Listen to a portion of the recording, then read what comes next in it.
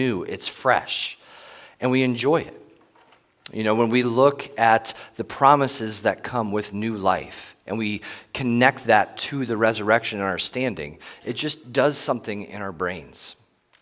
There's a person by the name of Evan Essar who said that Easter is the only time when it's perfectly safe to put all of your eggs in the same basket. And as you think about that, as a Christian, that's true. As a Christian, we put all of our eggs, so to speak, in the basket of Christ, in who he is and what he has said. You think of what Paul writes in 1 Corinthians 15. Now, if Christ is proclaimed as raised from the dead, how can some of you say that there is no resurrection of the dead? But if there is no resurrection of the dead, then not even Christ has been raised. And if Christ has not been raised, then our preaching is in vain and your faith is in vain. Okay, just seeing where my slide ends there. We are even found to be misrepresenting God because we testified about God that he raised Christ, whom he did not raise, if it is true that the dead are not raised. For if the dead are not raised, not even Christ has been raised. And if Christ has not been raised, your faith is futile, and you are still in your sins. Then those who have fallen asleep in Christ have perished. If in Christ we have hope in this life only, we of all people are most to be pitied. You think of what Paul writes there, and we understand as Christians how our faith is around the resurrection. How he writes this, and it's very plain. It's a passage that is kind of the rub for us as Christians, right? If Christ has not been raised, then we are still in our sins. And if we put that to the forefront of our minds, we understand the need that we have for a Savior. Now, I suppose if that's not the case, then we could attempt to go back to the law and try to complete that. But Galatians teaches us that the purpose of the law is to expose our sins. So it's a true joy that we get to come and celebrate on Resurrection Sunday, to go through Holy Week, to understand the connection of the Passover, to enter somberly into Good Friday and understanding the price that had to be paid for the shed blood to pay for our sins, to be that atoning sacrifice, to this morning and the empty tomb. It is such a joy to be able to understand that when we celebrate this day. It's one of the most exciting times of the year to preach and one of the most terrifying. Because there's so much that you want to encompass. There's so much that you want to talk through. You know, I read through a lot of different books, a lot of different commentaries over the last few weeks to try to find a good passage for Easter, to find something that can be fresh, that can encourage us, that can energize us. But at the same time, you want to be clear, you want to be concise with what you want to say. And as you talk about the resurrection, it's hard because you want to incorporate all of the Word of God. And I know that's even a lot for me. I know I go long, and I got all kinds of time today. But it's difficult to narrow down what you're going to be talking about on days like today. You could recount his goodness and be here all day. I mean, we could talk about the 4 different accounts in the Gospels, and we can compare those. We can look at the differences, and we can see some similarities. We can talk about theology. We can talk about how the New Testament writers write about the resurrection and the impact that that has for the early church, who kind of set the stage for us to stand upon their shoulders to praise God, the saints that have gone before us. We look at the expression throughout history, and we can see all the different directions that we could go. You know, I have a piece of artwork in the house. Elaine had picked it out early in our marriage. And it's a picture of an old typewriter. And on the piece of paper, there's a title, and it says, "The Greatest Love Story Ever Told." And then the first line says, "In the beginning, God." Now, I'm sure I can get some of our CC kids to come up and start reciting and singing that song because they've been learning all of Genesis 1 this year. But really, when you understand the resurrection and you're trying to study the resurrection, it starts in Genesis. It starts with the love of God through creation to save his people. go to the cross, to do what was necessary through an act of love. We have to deeply understand the story of God to truly appreciate the resurrection. That while we were still enemies, God sent his Son to die for us. But death could not hold him, and he was victorious over the grave. A summary that we are all too familiar with. And that being said, I'm sure that I'm going to get ahead of myself in a lot of ways today. And we'll probably touch on all of those different things that I had mentioned, different directions that we could go at some point during the message. But today, I wanted to talk with you through John 20, the passage that we read during the call to worship. We're going to go through this and look at a couple of different points as we walk through it to impact our own walks in our faith and hopefully some of our theology as well. You know, one commentator puts it this way. He says, in each of the resurrection appearances, we will discover a pattern with the following features. The beneficiaries of the appearance are engulfed in human emotion. The risen Christ appears to them in the midst of their condition, and as a result, their condition is transformed. You know, with these type of features in mind, I want to dive into this passage in a couple of different sections to address them, to point some different things out. And this morning, let's start with the first 10 verses. So if you have your Bibles open, you can look at those with me.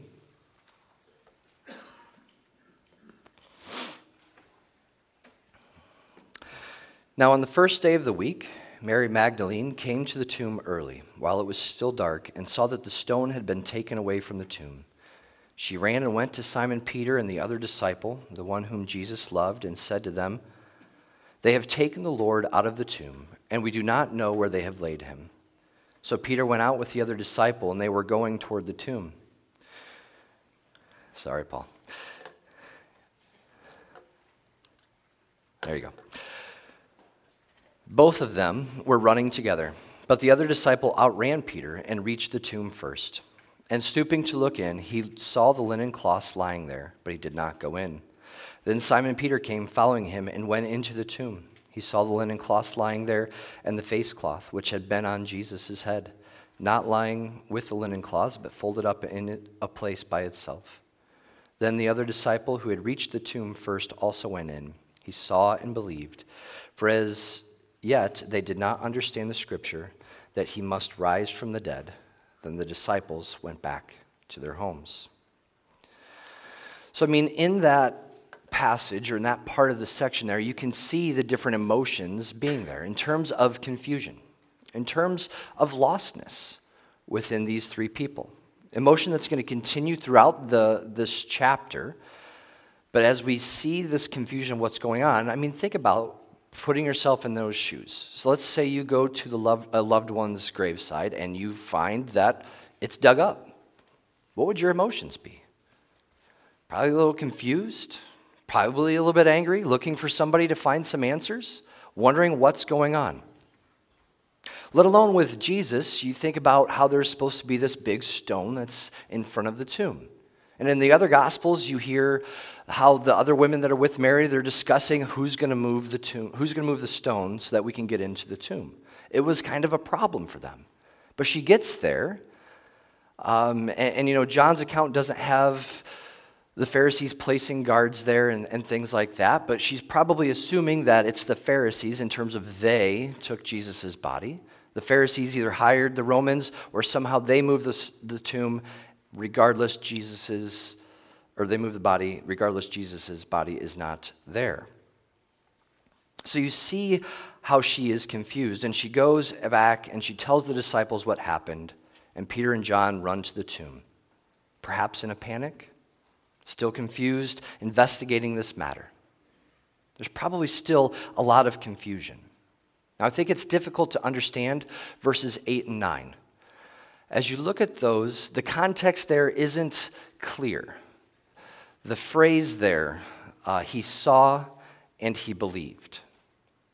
Now, it could be that he believed the body was taken, or that he was alive. That's kind of how the different interpretations revolve around that. If it were me, if I was the one that was writing this book, I would be writing it like, of course I believed. I knew right away. Yep, I believed that he was alive. Just like I was the first one to get to the tomb, right, Peter? You know, it'd be kind of like Captain America passing Peter on your left, you know. I'm competitive in that way. So the context there isn't really there for understanding what the term he saw and he believed. Either way, something is missing. They're a bit lost. Now, obviously, it's not a one-to-one in terms of a person who is lost, because the disciples knew Jesus before, but I want to relate this feeling of lostness to those who do not know Jesus, or perhaps yourselves before you knew Jesus. You know, as a believer, there's also times in your life where you're maybe away from Jesus. Maybe you're stuck in some sin that you're struggling with. Maybe you're forsaking him in some areas, and you can feel lost. I want us to understand that God's word brings us hope in those times of lostness and confusion. See, Ecclesiastes tells us that eternity is written on man's heart. Romans 1 tells us that God can be perceived because of his eternal power and divine nature. Sin separates us from the Father.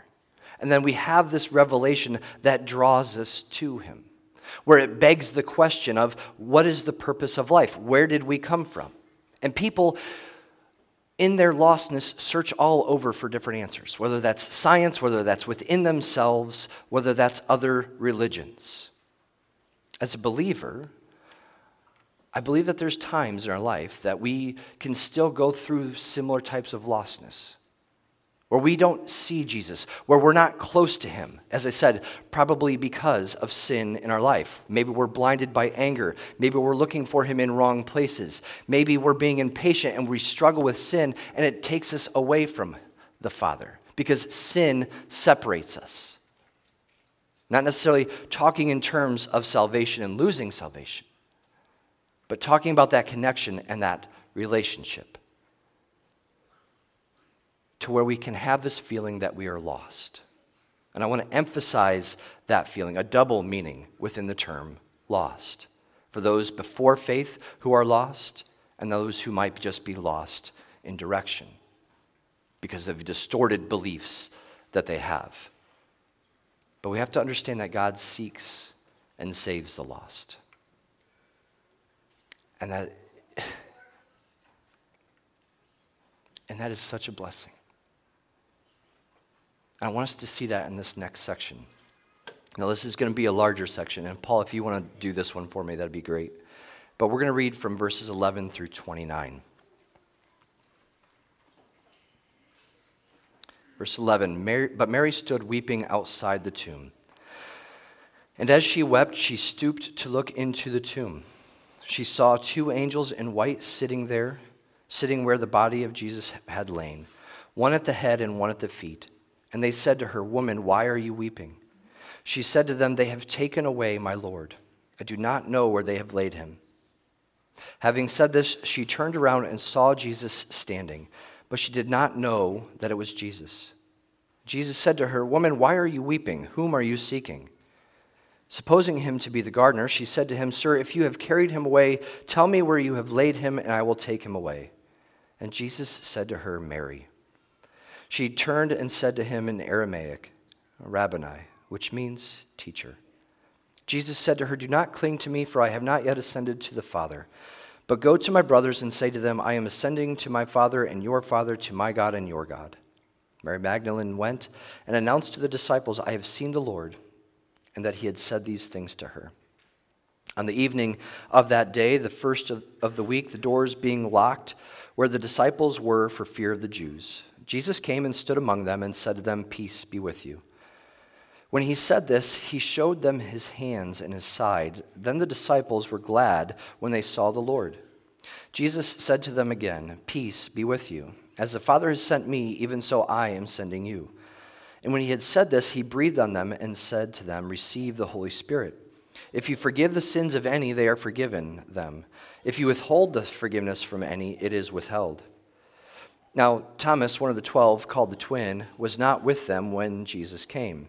So the other disciples told him, "We have seen the Lord." But he said to them, "Unless I see his hands, the mark of the nails, and place my finger in the mark of the nails, and place my hand into his side, I will never believe." 8 days later, his disciples were inside again, and Thomas was with them, although the doors were locked. Jesus came and stood among them and said, "Peace be with you." Then he said to Thomas, "Put your finger here and see my hands, and put your hand and place it on my side.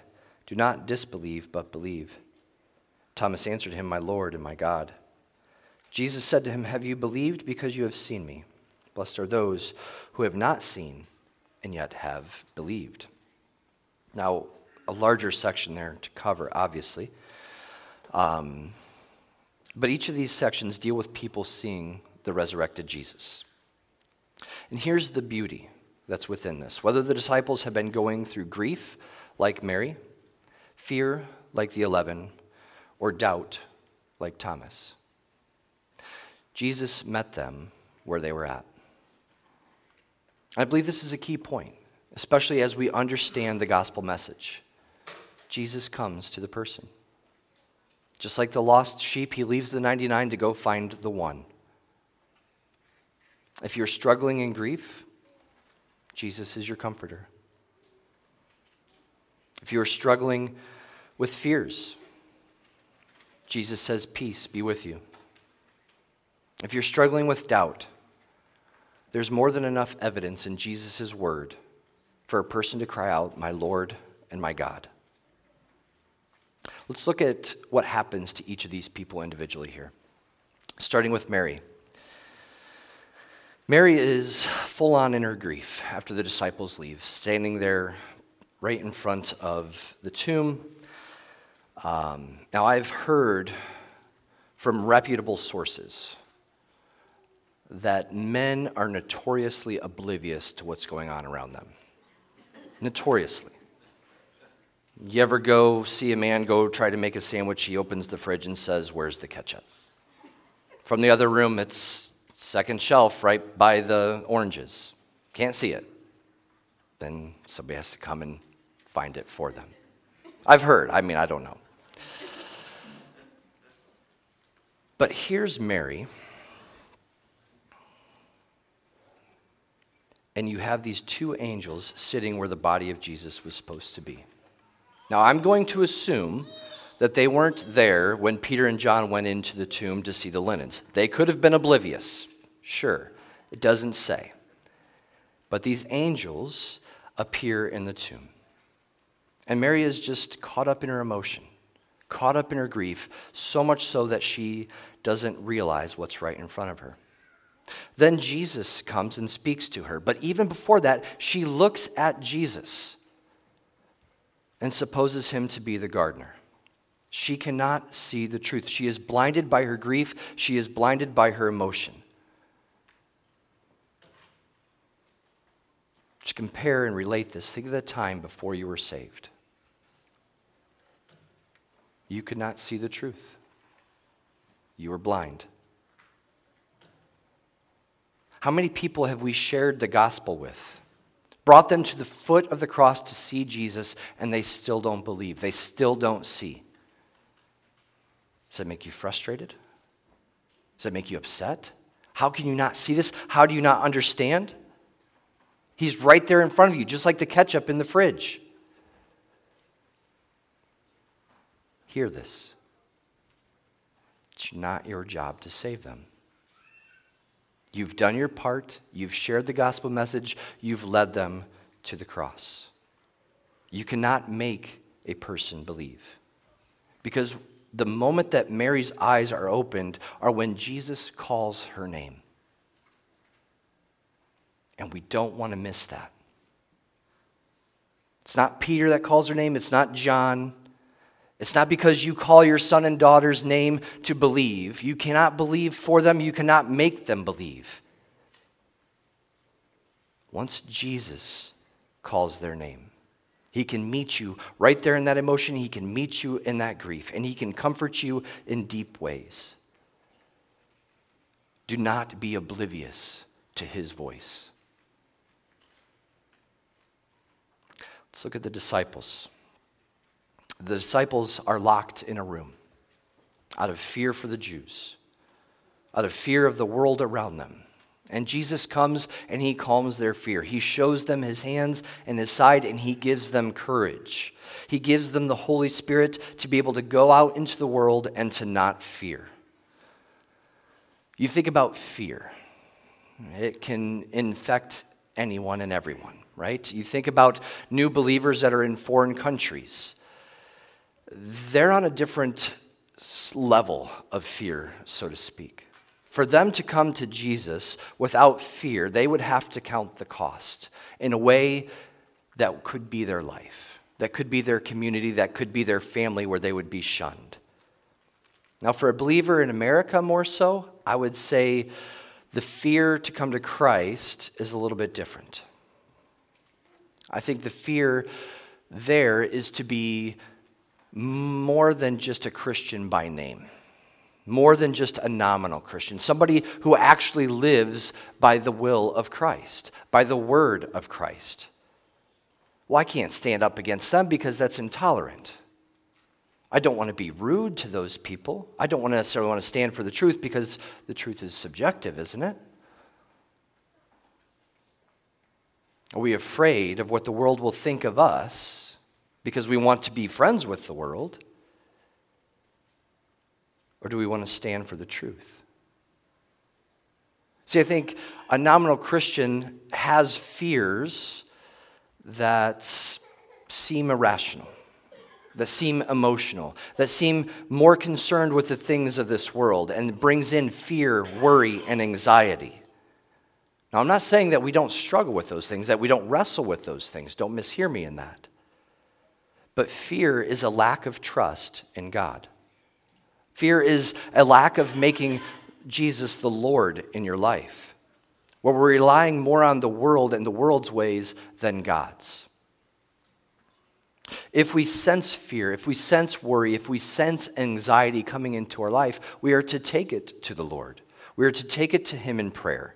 We're not to stew in it. We're not to sit in it. We're not to be in a locked room, allowing the enemy to run rampant in our hearts and minds. You know, you shouldn't say things like, I have anxiety, or I have depression, because those are identifications.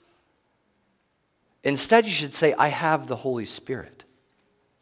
Because God has given us the Holy Spirit. He's not given us a spirit of fear and timidity, but one of power. And when we make these worldly things our identity, we're throwing off the identity that we have from Christ, and we're putting on what the world wants to call us. We are his and his alone. We might have struggles, yes, but they do not define us.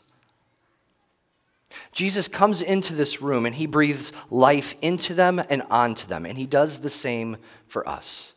He tells us peace. And he gives us his Spirit, and we are sent into the world as his ambassadors. Now, this kind of a sidebar, but this last line of verse 23. You know, sometimes as you read things in the Bible, things seem out of place, like, why is that there? It doesn't make any sense. And we can be tempted just to read over it, to skip over it, to ignore it, because, I don't know, it's hard, it's difficult. But we're not called to do that. We're called to wrestle with the Word. Now, as I look at this verse, if you forgive the sins of any, they are forgiven them. If you withhold the forgiveness from any, it is withheld. Now, we know that the authority to forgive sins is God's and God's alone, right? And Jesus had been given that authority throughout his ministry. So what I see here is I believe that this has to do with church discipline and things of that nature. Similar to the keys of heaven, where the binding and loosing verses and things like that, where the forgiveness of sin is from God, and God has forgiven sin. But I think that we're all too familiar as believers that when we live this life, there are moments and there are times when we're living in unrepentant sin. And we're facing those consequences, or we're just, we're thinking we're okay because God's loving, He's merciful, right? And we have to understand that sin has consequences. Because we're forgiven, it's not an excuse just to go out and do whatever we want willy-nilly.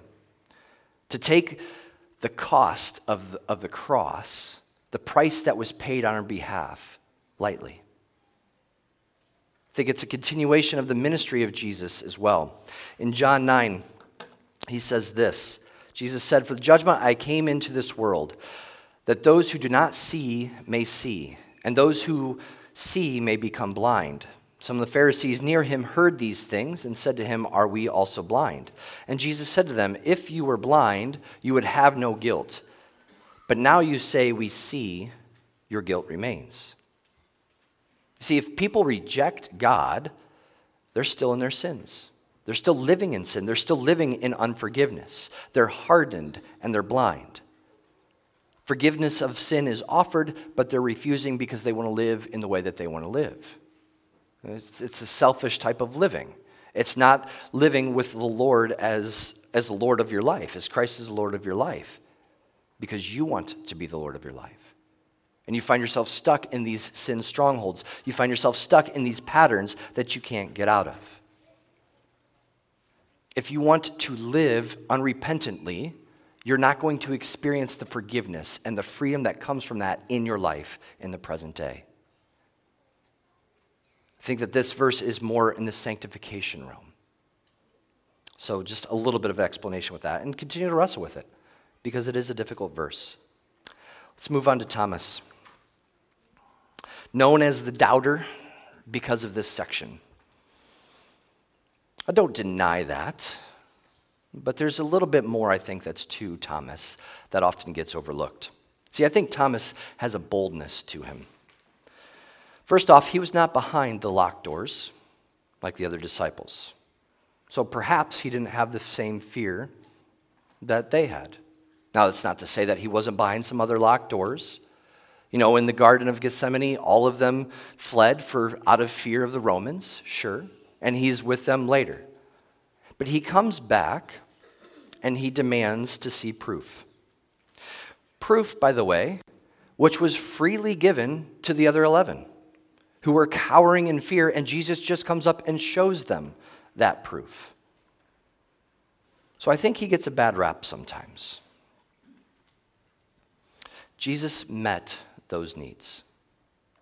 He met the needs for the 11, and he's going to meet the needs for Thomas, as he just voices his concerns more in a bold way. You think about doubts. All of us have doubts. All of us have struggles. Again, you relate it to those that are unsaved and the doubts they have about coming to faith. You think about the doubts that you have now because you don't have 100% understanding of the Word of God. We continue to wrestle through that. But we have to understand that Jesus knows exactly what we need. Here he comes again. He knows exactly what Thomas's needs are, and he puts his words right back at him. He puts his thoughts right back at Thomas, and he uses those words. I cannot tell you how many times I've preached a message, and as I'm preaching the message, the Lord's like, "Oh yeah, you're going to say that? How's that going in your life?" And I've told you guys before, I preach a lot of times what I'm going through. I try to be as open and honest as I can about that kind of stuff. Because life is difficult. Life is messy. But God's right there in the middle of it. And as a body, we get to go through this life together in those regards. And that's a beautiful thing. Within this section on doubt, even within the doubt and what's going on, look at what Jesus says as well. Do not disbelieve, but believe. There's such a gentleness. There's such a mercy that is seen in the Word of God. God, as Peter says, God does not want any to perish, but all to come to everlasting life. Now, God is not a universalist where everyone is just saved. Salvation comes through believing in his Son, and that belief comes through what he has done. And as he calls people, we have that choice to believe. You think about everything that has happened through that belief, we then are called to go and serve, to be his ambassadors. You think about the doubts that you have in your life. You think about, as you're wrestling, are you wrestling because you're trying to hold on to some pride? Are you wrestling because you're trying to hold on to some selfishness? Because you're lacking in humility and understanding what the truth of the word is? When we look at what the word says here, we see how Jesus comes and he meets with these people where they're at. You might think that your life is completely messed up right now and that you're a lost cause. Christ doesn't think so. Jesus doesn't think so. Jesus will meet with you in your grief, and he will give you a mission to go tell others about him. He will meet you in your fears and give you gladness and courage and peace with his Spirit. He will hear your doubts, and he will give you truth from his word so that you would believe on him in faith.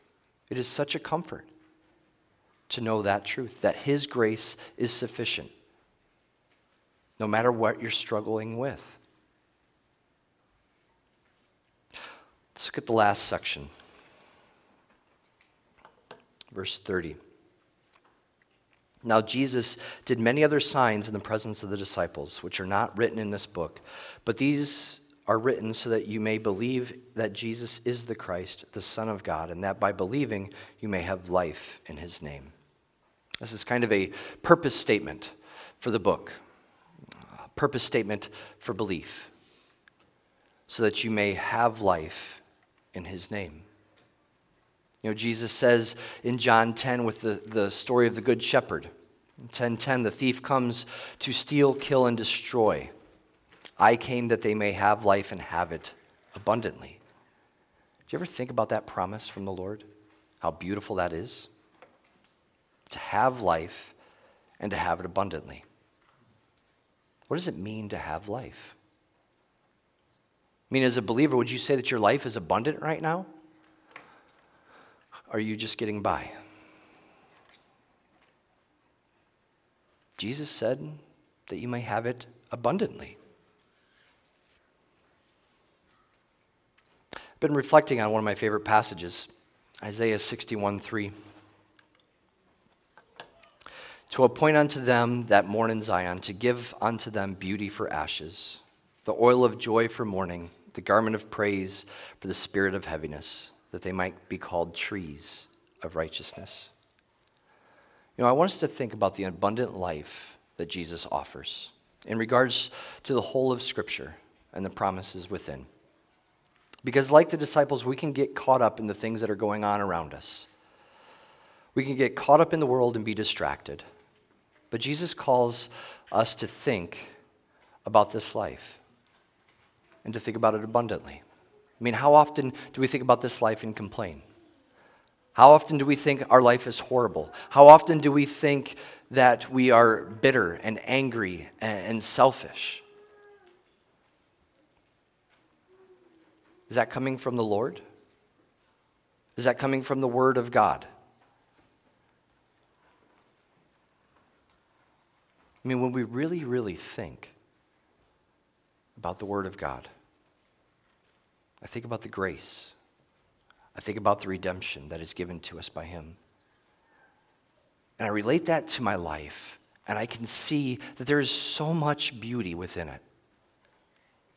Even through tragedy, even through trials, even through hardship, there is beauty within it.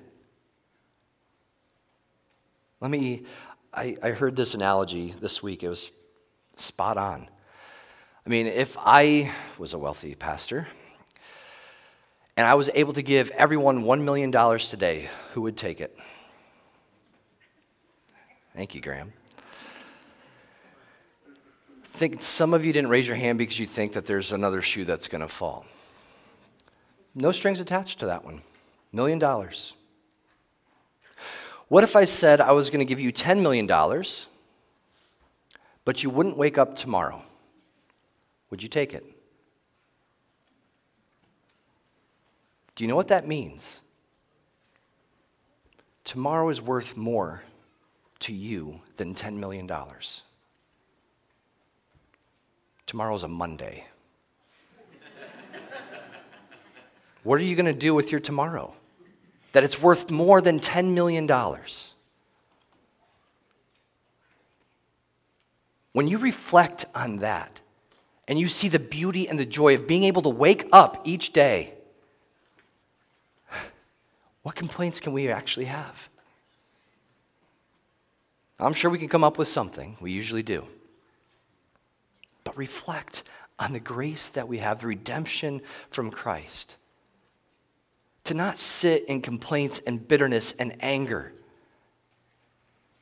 but to sit in his all-sufficient grace that has forgiven me for the sins that I have committed. The love that went to the cross for my sake, that I might spend eternity with him. Hallelujah. But I want to sit here and complain about my stubbed toe? We have been given today, and it is a blessing. Never look down on that. We have been given new life, beauty for the ashes of the old. You know, there could be a lot of resonance and empathy to the people from John 20 today, and the things that they're struggling with, the things that they face in daily life. And I want to encourage you that no matter where you are today in your walk, whether you're somebody who has never believed or somebody who has believed for 50 years, hearing the good news that Jesus died for your sins, plainly and simply, is the best thing that you can hear each and every day. To have a resolve to know that Jesus comes to you and that he invites you to his table, that he invites you just as you are in your mess, in your sinfulness, and that Jesus reveals himself to you. You simply need to respond and believe, just like the thief on the cross. Nothing special about him. No communion, no baptism, no church attendance, no tithing. Just a thief. Recognizing who was right next to him. Humbly, not arrogantly, not pridefully, humbly saying, I'm sinful, I deserve to be right here on this cross. Spends eternity in paradise with Jesus. But you know, Jesus came to the other thief too. He was right in between them. The other thief rejected. It's a reality of this world. We praise God for the salvation that we have received. We understand with childlike faith, we come into his open arms. And I want us to hold on to that image this morning because it is arms full of love. Love from the beginning of creation to the point of cross, looking forward to the time that we are reunited with him in heaven. Hold on to this image as you struggle through your grief, through your fear, through your doubts. Hold on to the image that says that Jesus is my Lord and my God, because he is the risen King. And one day he will raise us up in glory with him. Hallelujah. Let's pray. Father, I want to thank you for the grace that you have given us. I want to thank you for the empty tomb and the open invitation that you have given us to believe on your Son. Lord, I pray for those of us that struggle. I pray for strength. I pray for courage. And I pray for support as a body to come alongside, to lift each other up, to rejoice when we rejoice, to weep when we weep. Lord, I pray for those lost loved ones that don't know you yet. Lord, may we continue to be an encouraging factor in their life, an ambassador for you to present your gospel message in our words and our actions. Father, the greatest joy that we have is to know you. The greatest way that we can love others is to share your gospel with them. So I pray that you would give us the opportunities to share your gospel this week, to share your love with others, and that you would give us the words to say if we feel that we don't have the words. Because you have given us your Spirit to guide us. You have given us your Spirit to strengthen us. And we praise you for that, Lord. You don't send us out empty-handed. You don't send us out unprepared. Lord, we praise you this resurrection day. And I pray that as we contemplate our faith, that we can make it simple again, and that we can just rest in the grace that we've received. In Jesus' name we pray. Amen.